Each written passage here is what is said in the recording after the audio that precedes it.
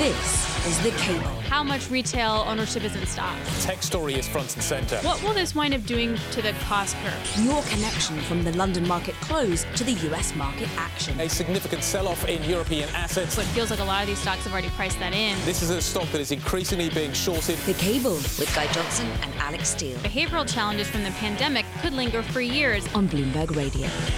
Good evening, welcome. You're listening to The Cable. We're live on DAB Digital Radio. I'm Guy Johnson in London, alongside Alix Steele over in New York. Lots to talk about today. We've had issues with the US aviation sector. We'll talk about that later. We've had a lot of retail numbers out of the UK today and of Europe. We'll talk about that. Plus, we've got general kind of market action ahead of the CPI tomorrow that is firmly worth some focus. How do we position for that CPI print tomorrow?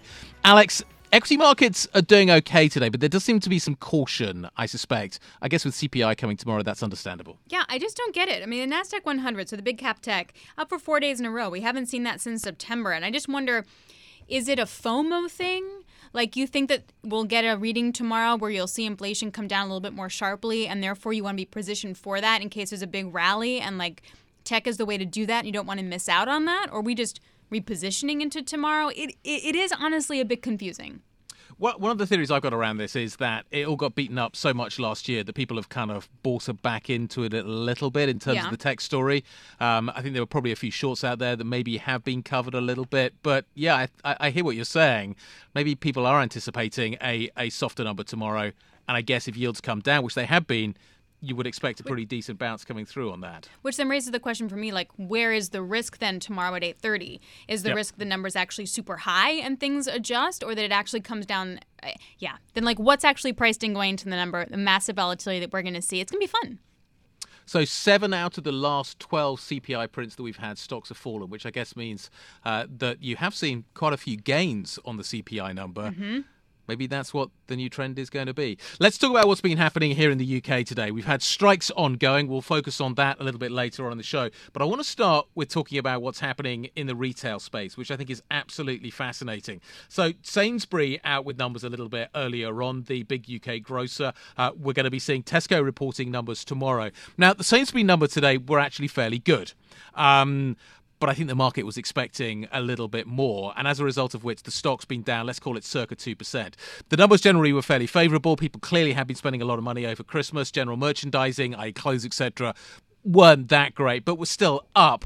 And this is maybe a bit of a kind of harbinger of what we get tomorrow out of Tesco. The other story that's worth focusing on today has been JD Sports Fashion, which had a really strong story to tell today. The younger cohorts, they don't have to pay rent, they don't have to worry about the utility bills, they don't have to pay for groceries, etc. And they are definitely outspending. And we've got ASOS out with numbers tomorrow. But more broadly, we have seen retailers being one of the best performing sectors so far this year. Let me just give you some numbers. So Zalando, the German retailer, up by 22%. And we're talking about year to date here.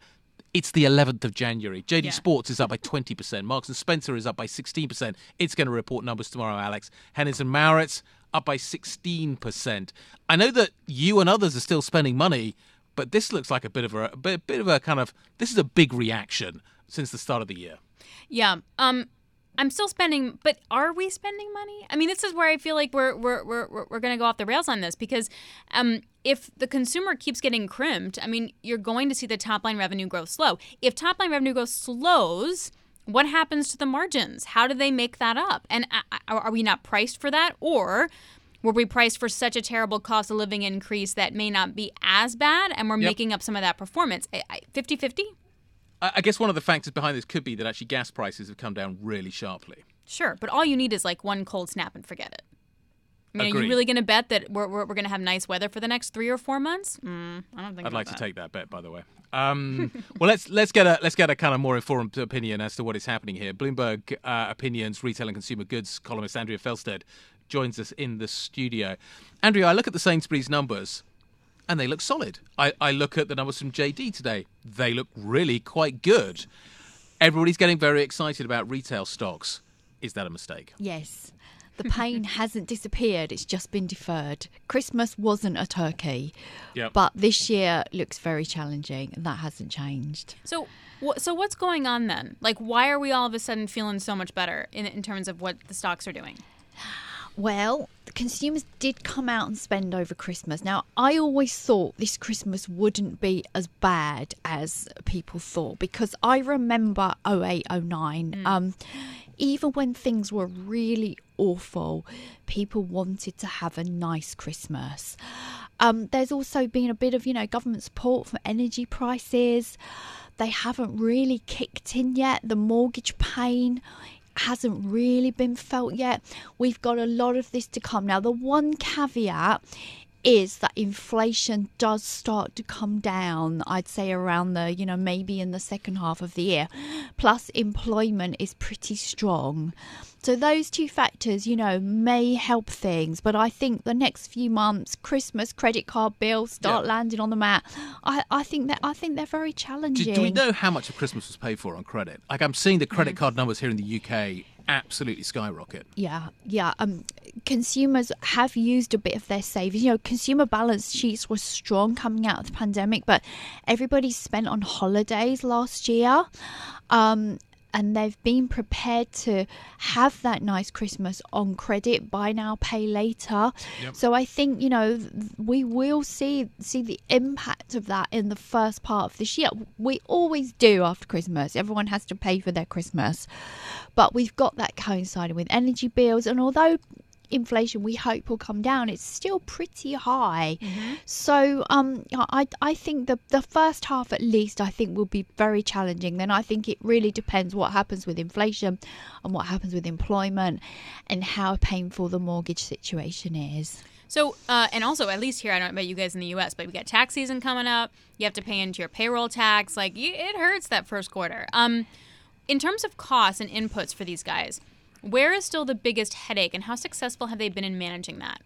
For the retailers, it is really energy costs and it is wages, and they are still having to deal with those. Energy costs have come down a little, as Guy said, but wages are still increasing. Sainsbury's announced a pay increase recently. That's the third one that they've had to do in the last 12 months, isn't it? They've all been increasing wages. But what we've got at the moment is we've got this situation that I think has been somewhat overlooked.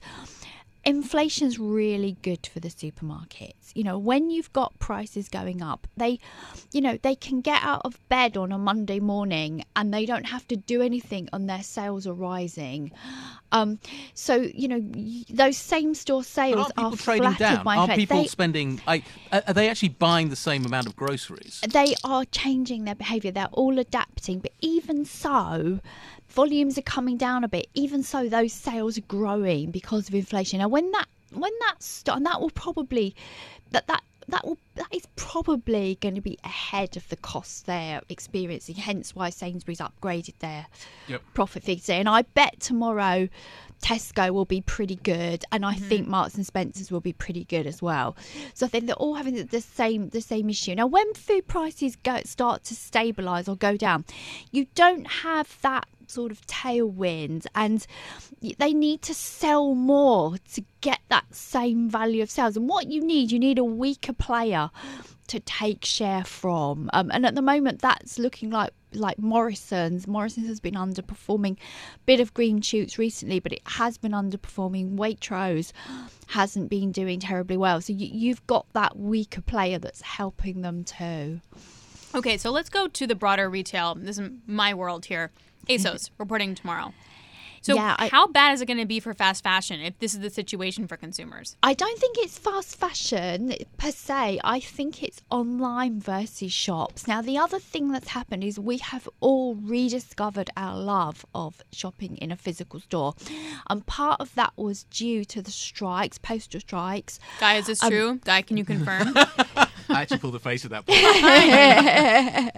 Not for me personally, but I can understand that others will have done. Certainly, every time I've been to a high street recently, It's been busy. Yeah, and I think the postal strike really played into that before Christmas. So Sainsbury's was saying that Argos, a big thing about Argos is, which I remember hasn't always been a great performer, but this time round, you can order on your phone. You can go and collect it from your local Sainsbury's store. That was really appealing for people because they could order online and know it would be there. They wouldn't have to wait for the post. So that's really helped. Just, we like to try things on and we like to look at the actual colour of the lipstick. We and do. Those people that said, physical retail's dead after the pandemic, have not been right. And I think we're going to see that at ASOS, that switch away from online ordering back into stores is really hurting online. So what does this mean for M&S? M&S, the food side, I can get. They've done really well over Christmas. I think M&S clothing is going to be good. Now, what they were saying when they reported I think it was the half-year results in November, they said, look, our customer demographic is a bit older. That's always been a problem for M&S. They've always been chasing the younger customer, but at the moment, actually, that's pretty good. They haven't got mortgages. They're maybe a little bit better off. Oh, so older people without... Okay, I'm getting it now. So I don't feel it, but I'm getting it. I think M&S is going to be good tomorrow. I could be wrong. The other thing is, we've had a lot of people disappear from the high street, Topshop, the Arcadia brands, Debenhams. Okay, we had last Christmas, but M&S has really been benefiting from that, and Next will have done too. So I think I would think the M&S would be benefiting from that. M&S would be benefiting from the return to physical stores. Next said they underestimated the impact of Omicron last year and how much it depressed footfall. So I think M&S would be good tomorrow on clothing as well as food. Talk to me about what area of retail is going to surprise us the most. And I say that because if you would have told me that e-commerce was not going to do as well as physical store shops a year ago, I would have thought that was nuts. So what's going to be the trend? Because the risk is that everyone all of a sudden then runs back to the store, forgets about e-commerce, and all of a sudden it switches again, and then those that don't have the money and our investment in e-commerce suffer. How do we think about that? I think we'll see much more of a balance between the two. There's a sort of buzzword in retail, FI digital, which is physical stores and online. That's and so terrible word. I know. So I think those two, those with both will win. And obviously the big one that has that is Next. It has a strong online. It has good, well-invested stores that you actually want to go to. Yeah. So I think it will be those with the combination that will win. But saying that, I think Primark will still be very strong. I think the bargain basement will still be very strong. Primark hasn't got online, but you go there because it's cheap and it's compelling. The fashion's good. It's very reasonably priced. So I think those discount retailers, even if they don't have online, will also be winners this year. What's the signal from Amazon closing 3 warehouses? I think it's just how difficult e-commerce, just that switch away from e-commerce. Amazon's. How did Amazon not see this one coming? I don't know how anybody didn't. We had John Lewis. John Lewis closed many stores in the UK because they thought everything was moving to online. I think that will turn out to be a mistake. Mm-hmm. It will level up, but we like to order online. We like the convenience, but we also like to go and look at products. Particularly, if you are spending quite a lot of money, you want to see it and physically touch the dress and see what the quality of the fabric is like. Mm-hmm. And you do want to go to a store, and luxury, if you're buying something expensive, you want that whole luxury experience to go with it. You want to walk out with the bag that makes you look fancy. Exactly, with as many ribbons as you can fit on it. Let's be honest.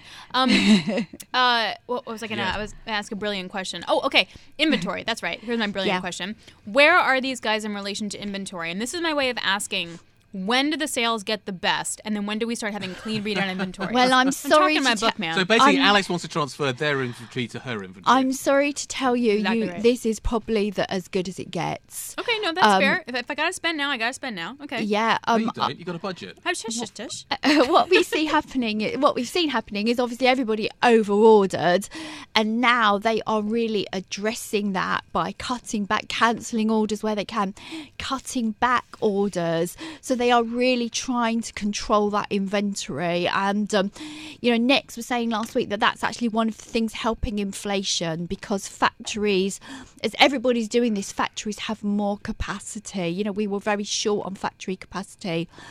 There's more capacity coming in. There's more freight. Your freight rates are falling, and there's more capacity.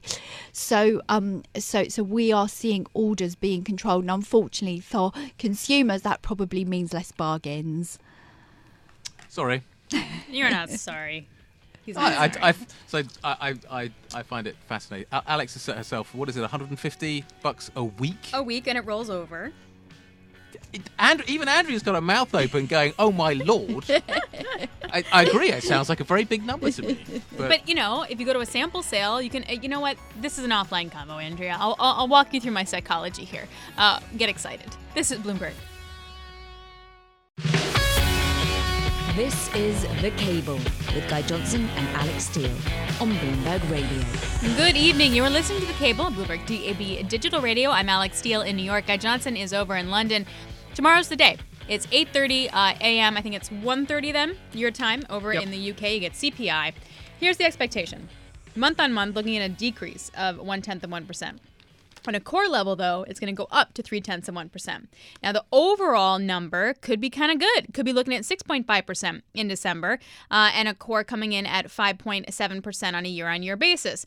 Is it good enough? What's the market pricing in? We got to get to Michael Mckee, Bloomberg International Economics and Policy Correspondent, joins us now.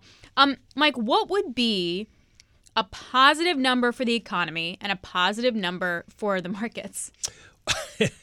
Any of those numbers would be positive, but nobody cares about those on Wall Street. The number everybody wants to see is sort of an artificial construct because it's not reported as such by the Bureau of Labor Statistics, but it's core services ex housing. Because Jay Powell a couple of weeks ago said that's where inflation is right now. They know that housing is pushing up.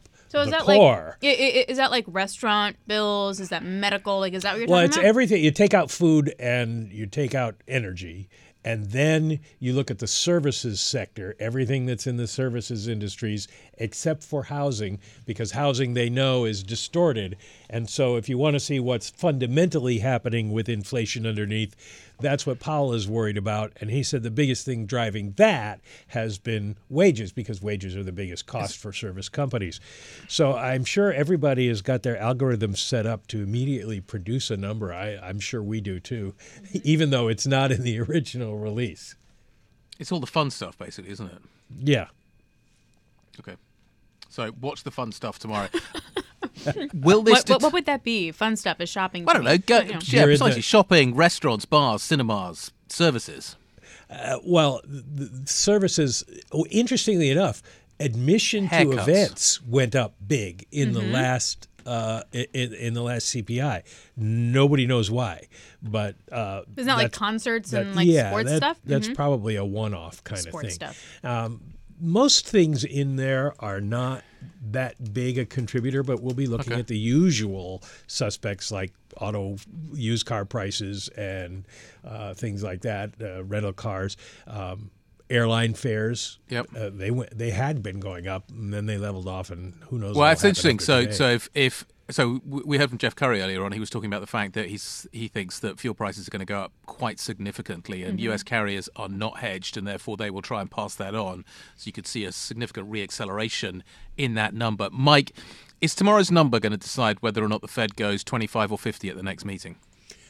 I think basically it will. If it's benign like the forecasts are, then they'll go 25. They don't have a sort of need or a PR ability to say we need to do 50 at this point.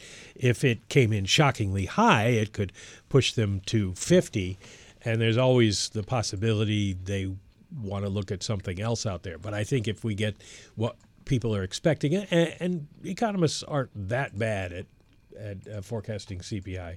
It's interesting because it's come in lower than expectations the last couple of months. And so if that happens again, that'll be seen as relatively good news. Can we talk about positioning in the market for a second? JP Morgan had a note out that said if there's a downside surprise that you could see as much as 2% upside for the S&P Do you get the feeling that the market, and I'm talking about the equity market, is positioning itself for that downside surprise right now? I'm trying to make sense of this equity rally. Probably in a broader sense. I'm not sure that you could say 5,000 different stocks or even 500 different stocks trade on the idea that we're going to get a tenth or two change in the CPI tomorrow. But the idea that either we're going to have a recession or we're going to have inflation falling off and the Fed is in either case going to back off is probably helping fuel that. I think the more interesting thing, of course, and I come at from the economist perspective rather than the equity strategist, is what happens in the bond market. This last year, volatility on CPI days in the bond market has been extremely high. Mm-hmm. And so I wouldn't be surprised if we didn't see something like that again. Okay, so sorry, Alex, what time does the number come out again? 8:30. So, Mike, do we see the market reaction at what? Sort of 8:24, 8:25? When do we get the market? I joke because last time around... Yeah. Oh, I see. He's making it funny. There was certainly extraordinary suspicion about what happened. A lot of trading in the 30 seconds before it was released, and we'll watch for that again this time. Supposedly investigations found nothing wrong, but somebody traded like they knew something, even if they didn't.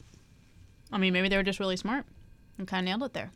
Well, that's sort of like, if I had been smart, I would have bought Tesla 2 years ago and sold it 6 months ago. Yeah, I mean, we can go on and on that point. Talk about a little bit, wrap up what Gunlock was saying yesterday. So he was like, look at the market, look at the bond market. Don't listen to what the Fed says. The bond market is telling you we're going to have a recession, things are really going to hurt. The Fed's telling you they're going to hike to 5% plus. How do you think those two things get reconciled, particularly within the conversations in the Fed? I think only what you're going to look for is over a period of time they converge. The bond market changes its mind every day based on new information and sometimes several times a day, as we saw last Friday between the jobs report and the ISM services number. And the Fed makes new forecasts every 3 months. And so the Fed doesn't catch up, get a chance to catch up and spin differently. But the problem is the bond market is looking to see the Fed. The bond market anticipates the Fed, and they're looking for rate cuts later this year. And that has loosened financial conditions, which works against what the Fed's trying to do. So the Fed is sticking to its story because they don't want to say, yeah, you're right, it's a possibility, because then who knows what the sell-off will be. Who do you think's right, the market or the Fed? I would say it this way. The Fed is right because the Fed is always right. They're the ones who make... He's talking his book. Who make the decision. I mean, they can decide what they want to do with interest rates, and the bond market can push them, but they can't make them do it. But the Fed is looking over a different time horizon than bond traders. Guys, message 9, the thing that you get when you email him is the market's always right. Just saying, you guys should duke it out. All right, Mike, thanks a lot. Really appreciate it. Looking forward to the analysis tomorrow. Coming up, we're going to talk more about commodities. This is Bloomberg. This is The Cable with Guy Johnson and Alix Steele on Bloomberg Radio. Good evening. You're listening to The Cable on Bloomberg DAB Digital Radio. I'm Alix Steele in New York. Guy Johnson is over in London. All right, we just gave you the CPI preview for tomorrow. Let's get a quick check-in here on U.S. markets. Equity is rising in the run-up to that CPI data. Tech in particular, the Nasdaq 100 now up for 4 straight days. We haven't seen that kind of rally since early September. The question to me really becomes, are we just setting ourselves up for some downside here? Are we seeing some buy the rumor, sell the news kind of situation as nothing fundamentally has still changed? Does inflation come down fast? How fast does it come down? What happens to growth in the meantime? Those still seem to be the key questions. The other amazing thing that happened today was what happened with airlines. So apparently the system where you have pilots and crews able to get regular updates crashed here in the U.S. It grounded all flights. If you were in the air, you could still land, but it grounded all flights for a few hours. Guy, I've never really heard of something like this before. Is this a crazy, unusual thing? Because this truly shocked me. It was crazy. It is crazy and unusual. I think the last time we saw a total grounding in the United States was 9/11, just to give you some context. But we have seen ongoing issues with air traffic control. We've certainly seen those as we've been coming out of the pandemic.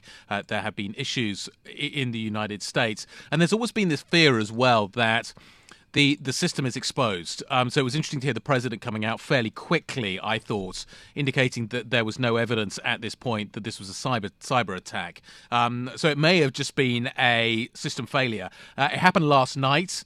We all only heard about it, though, this morning when this grounding took place. And basically, the system gives kind of real-time must-know information to pilots and crew. This is kind of protocol information at airports. It's safety information.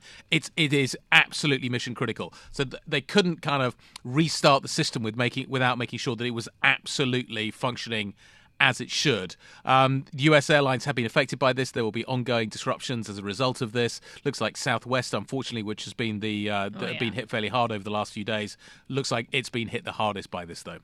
Yeah, and Kriti Gupta went out there early in the morning to LaGuardia. Now, if there's one airport you probably don't want to be stuck in when this is happening, it's most definitely LaGuardia. Despite the expansion, LaGuardia just cannot get its act together when it comes to dealing with any kind of rain or storm, so forget this kind of shutdown. So let's get to Kriti now and get some detail on what's happening on the ground. Kriti, how is it there?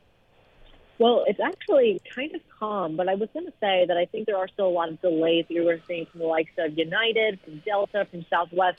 To your point, Alex, and for our international audience, you are starting to see a lot of pain, specifically focus concentrated on the domestic players. So Southwest, for example, getting hit the most because their exposure is mostly domestic. A similar story for this particular airport, LaGuardia, because it is pretty much a domestic airport. The flights here don't go to London, Paris, for example. No, they go to Boston, they go to Dallas, they go to Tampa.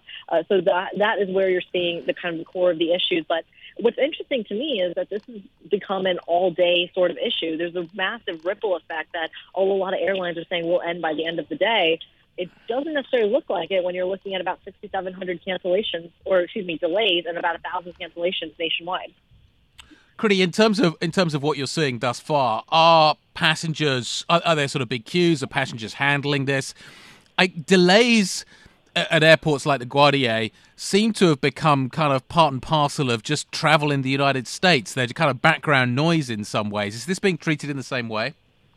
They have definitely been, I would say, a feature of a lot of the travel chaos, especially since the kind of reawakening or reopening story post-COVID. You have actually seen that kind of get built into the travel time. That being said, when you're looking at what's going on the ground here, you aren't actually seeing, once again, a ton of long queues. It's not kind of like the chaos you saw over the summer in Europe, for example. So those are not the images we're seeing. But you are seeing, for example, families that have been waiting here for 2-3 hours, and that is not normal for a domestic airport like LaGuardia. I have obviously traumatic experiences from LaGuardia. I'm obviously talking a book on that. Hey, Kriti, thanks a lot. I know you got to get ready for TV. We appreciate your time. So let's get more on this with George Ferguson. He joins us from Bloomberg Intelligence. George, do we know what happened? I don't think we know the cause of what happened, but like you said, it's all about safety. That NOTAM system is extremely important, right? Because it advises pilots if there's any systems out at the airport that they're landing at, right? If an instrument approach might not be available, or if there's airspace they can't fly through, so you just can't let them go if they don't know. It's just doesn't meet the standard of safety, and so it creates obviously a huge problem in the network. George, every time I have a conversation with a CEO of a U.S. carrier, and Scott Kirby at United is a kind of perfect case in point here, he points the finger firmly at deficiencies within the air traffic control system, and he says they have caused significant problems. They've really affected the ramp back up sort of post-pandemic. Is USATC, is the system the FAA runs fit for purpose? I mean, it operates well most days, right? But obviously, from time to time there are problems. It's a federal government agency. It's funded through the budget. It's also funded, I think, through a bunch of user fees.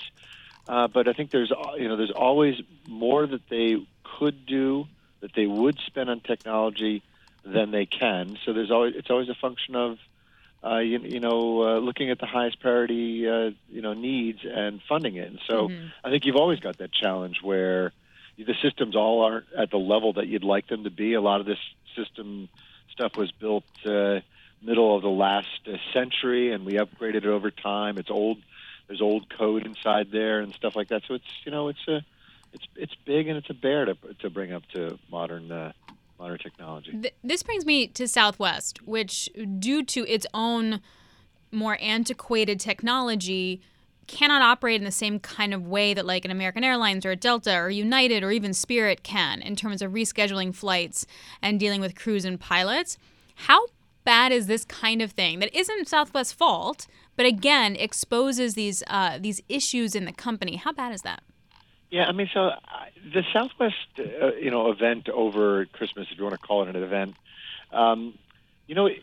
if you look back, previous in 2022, American Airlines had some similar problems during the year, and so I don't think Southwest is that far behind anybody else. But the airlines have the same problem the federal government has. We all can't spend all of our budget on tech and system redundancy, and so we pick the highest priority items, and every so often things break down, right? And so all these carriers in 2019, they could fly a schedule that was bigger than they flew today with probably less problems than we've had in recent times. There is some new staffing coming in. It's got to be trained and everything, and that creates a little bit of a challenge. Yep. But they did it in 2019, so it's not like they're using chisels and abacuses here to get this done. It's just that it's not. Yeah, it's a big problem. But there is this kind of issue, and we're debating this in Europe at the moment, George, that if you were to significantly upgrade the skies, you could make some really big savings, and that would have a carbon footprint impact as well. Is there kind of part of the narrative of developing a lower carbon footprint for the aviation sector about improving ATC? There is, right? Because right now, we use airways, right? Airways in the sky are like highways, so we can keep track of airplanes going east and west, north and south, keep them separated by altitudes. Those are artificial constructs, built by radio navigation systems. If you let people go direct with GPS systems, you'd need a lot more sophisticated system to keep track of where everybody was and deconflict them. But you could allow airplanes to go more direct and save some money. So all kinds of things you could do with money and technology. Mm-hmm. All right. Hey, George, really appreciate it. Thank you so much, George Ferguson, BI Senior Aerospace, Defense, and Airline Analyst, putting things in perspective for us. So I'm headed out. I'm going to anchor the 1 p.m. on television. Guy's going to take you through the rest of the hour. I'll see you guys tomorrow. Guy, I'll see you in a second. This is Bloomberg. This is The Cable with Guy Johnson and Alix Steele on Bloomberg Radio. Good evening, welcome back. You're listening to The Cable. I can't believe that Alix has departed for our commodities chat. So let's talk commodities. A whole series of miners hitting 52-week highs. Copper hitting 9,000 a ton. It surged through that today. All of this on China reopening. Yet, at the same time, energy costs are coming down. Brent crude year-to-date is down by 4%. So why are we getting the difference? Well, that was the question that I asked to Jeff Curry, Goldman Sachs head of commodities research, a little earlier on. Weather. It's warm out.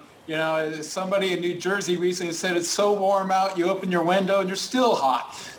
It was a 2.4 standard deviation weather shock in the U.S., 2.1 standard deviation weather shock here in Europe. So that's the bottom line of why oil is lagging copper. But I want to emphasize it's temporary.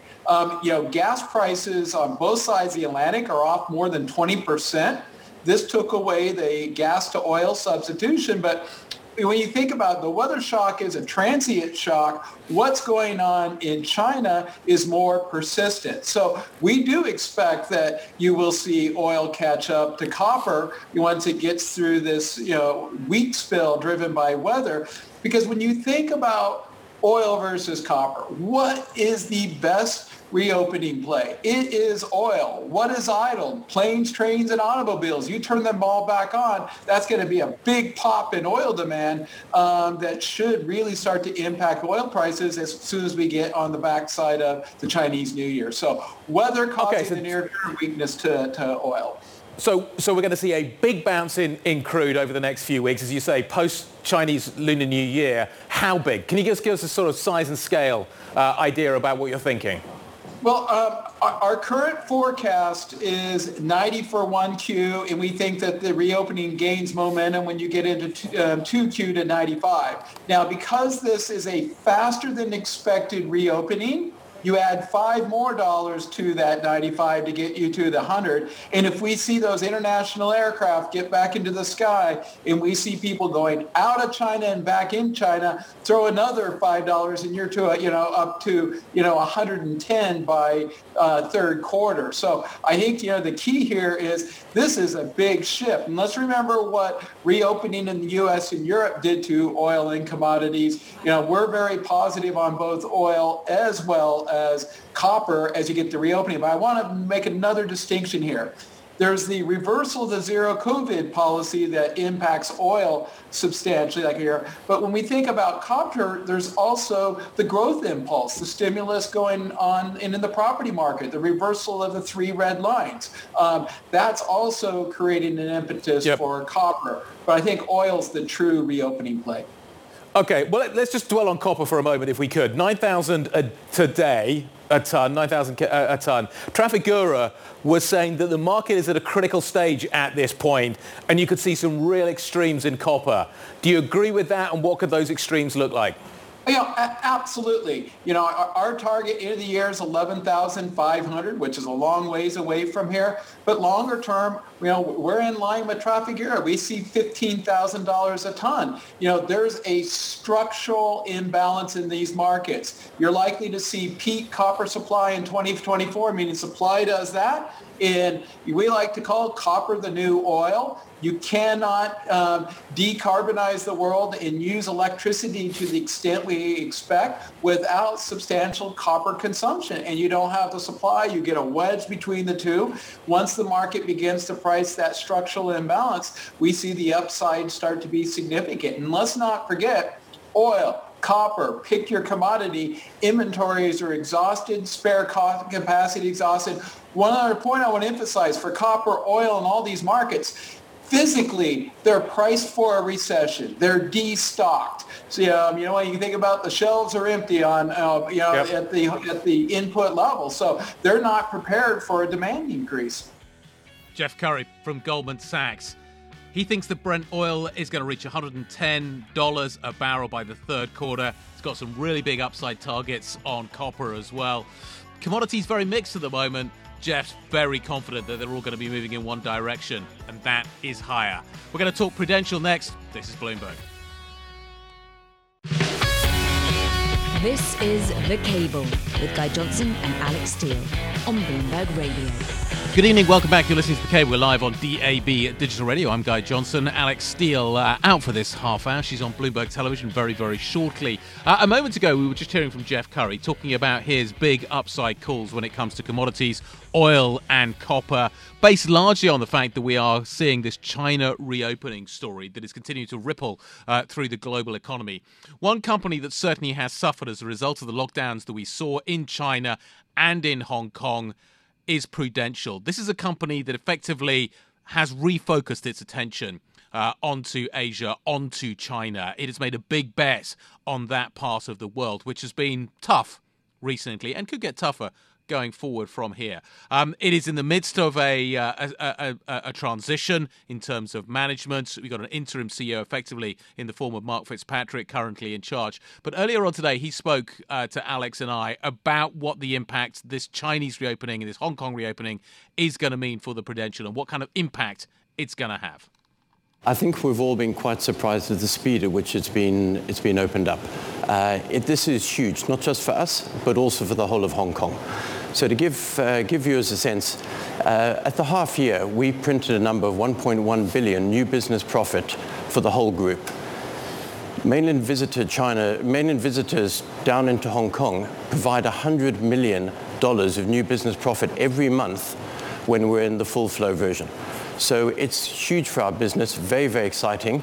This year is our 175th anniversary, 100 years in Asia. So it's a great opening. It's a great way to begin the year. Now, the opening is also key because this is still like a person-to-person business for you guys, right? If the reopening is lumpier than we expect or borders don't all of a sudden go wide open, when does that delay the benefit that you guys would see? So I think what will be fascinating to observe is what happens in the run-up to Chinese New Year. Chinese New Year is early this year. Then after that, the speed with which visitors come southbound. So if visitors come southbound in numbers that we used to see during the course of 2019, then that number is that 100 million I spoke about is going to come through to fruition very, very quickly. In reality, we expect it to be a more gradual increase in numbers of people coming down to Hong Kong from mainland China. At the moment, the numbers are about 6,000-7,000 a day. That is a significant. Previously, it was 2,000 a day. At full flight, it's 1 million visitors a week from mainland China into Hong Kong. So it's a huge component. So we have quite a way to run yet. And my sense is it's going to run and build during the course of this year and into next year as well. Mark, good morning. It's Guy in London. You have a huge team in Asia. That team travels around Asia. The restrictions placed on Hong Kong, therefore, were hugely problematic. Do you think Hong Kong has been damaged as a result of what has just taken place? And do you think that Singapore has been enhanced? Has there been a power shift as a result of this? Guy, I think without a shadow of a doubt, there has been damage to Hong Kong in the short term. It's a very brave person that's going to bet against Hong Kong. It's an amazingly resilient market, and I expect to see people coming back into Hong Kong, especially if you've got those 1 million visitors coming back from mainland China. So I think it's going to be vibrant. I was there 4 times last year. Each time I was there, it became busier, it became more energetic, it became more exciting. So I think Hong Kong will rediscover the energy, the focus, and the vibrancy it used to have. And I think that will bring people back into Hong Kong and bring business back into Hong Kong. What kind of products have shifted that you may be offering in Asia and Greater China based on COVID? So what we've definitely seen is an increase in health and protection. So in 2021, we had a 41% increase in health and protection products and policies over 2020. And the first half of last year, we saw another double-digit increase in terms of health and protection products. So I think COVID has made consumers far more aware of their human frailties and the need to get some type of protection, especially in most markets in Asia where the state doesn't provide much in the way of a backdrop or support for difficult times. So having some type of protection, some type of cover is very, very valuable, not just for them, but also their extended families, because that is such an important part of Asian culture. Let's talk about your focus on Asia. It's got very clearly on the screen in front of me, Prudential PLC, but it's been a few years effectively since we had the split with the kind of the London operation, the European operation. Mark, does the London listing still make sense? Has the COVID story delayed maybe a greater focus on Asia? I know you guys in the past have made it very clear that you're looking for more Asian investors, more local investors. You've moved the times at which you have your calls, etc., in the morning to make sure that analysts are able to get onto those calls and have that focus. Has that process been delayed? Does that London listing still make sense? And have we seen a delay to maybe a refocusing of that listing towards Asia? Guy, that's a great question. I think in terms of the scale of our business in Asia, Asian investors are starting to look at us in a very, very different way than they've looked at us in the past. I think what we've done is we've started to see a greater appetite from Asian investors to invest in the company. I think what you've seen as well is an uptick in terms of awareness of what we do, how we're different from some of our peers. And the London listing at the moment is still where the majority of the stock is traded. We've seen an increase in liquidity in the Hong Kong line. We raised $2.5 billion in September 2021. We raised that on the Hong Kong line to try and increase liquidity there. We are beginning to see some shares move from the London line into Hong Kong. Fairly modest at this stage, but at least it's an improvement, so that's quite encouraging. And we have about 40% of our stock is effectively owned by UK and UK investors. So it's quite a high hurdle to be able to move that across. And I think from seeing other companies relocate their stock to different listings, it's a multi-year process. So I think it is going to take us time. We need to continue engaging, continue spending time with investors. And I think that we will see greater and more stock move to the Hong Kong line in due course. CEO of Prudential PLC, talking to Alix and I a little bit earlier on today. That wraps things up Remember, tomorrow morning we get Tesco numbers, we get ASOS numbers, we get Marks & Spencer numbers as well. I would look out for Persimmon figures too, which could be interesting, and some insight into what is happening with the UK housing market. US equities currently higher, the S&P up by 0.7%. Tomorrow also about US CPI. Hope you enjoyed the show. This is Bloomberg.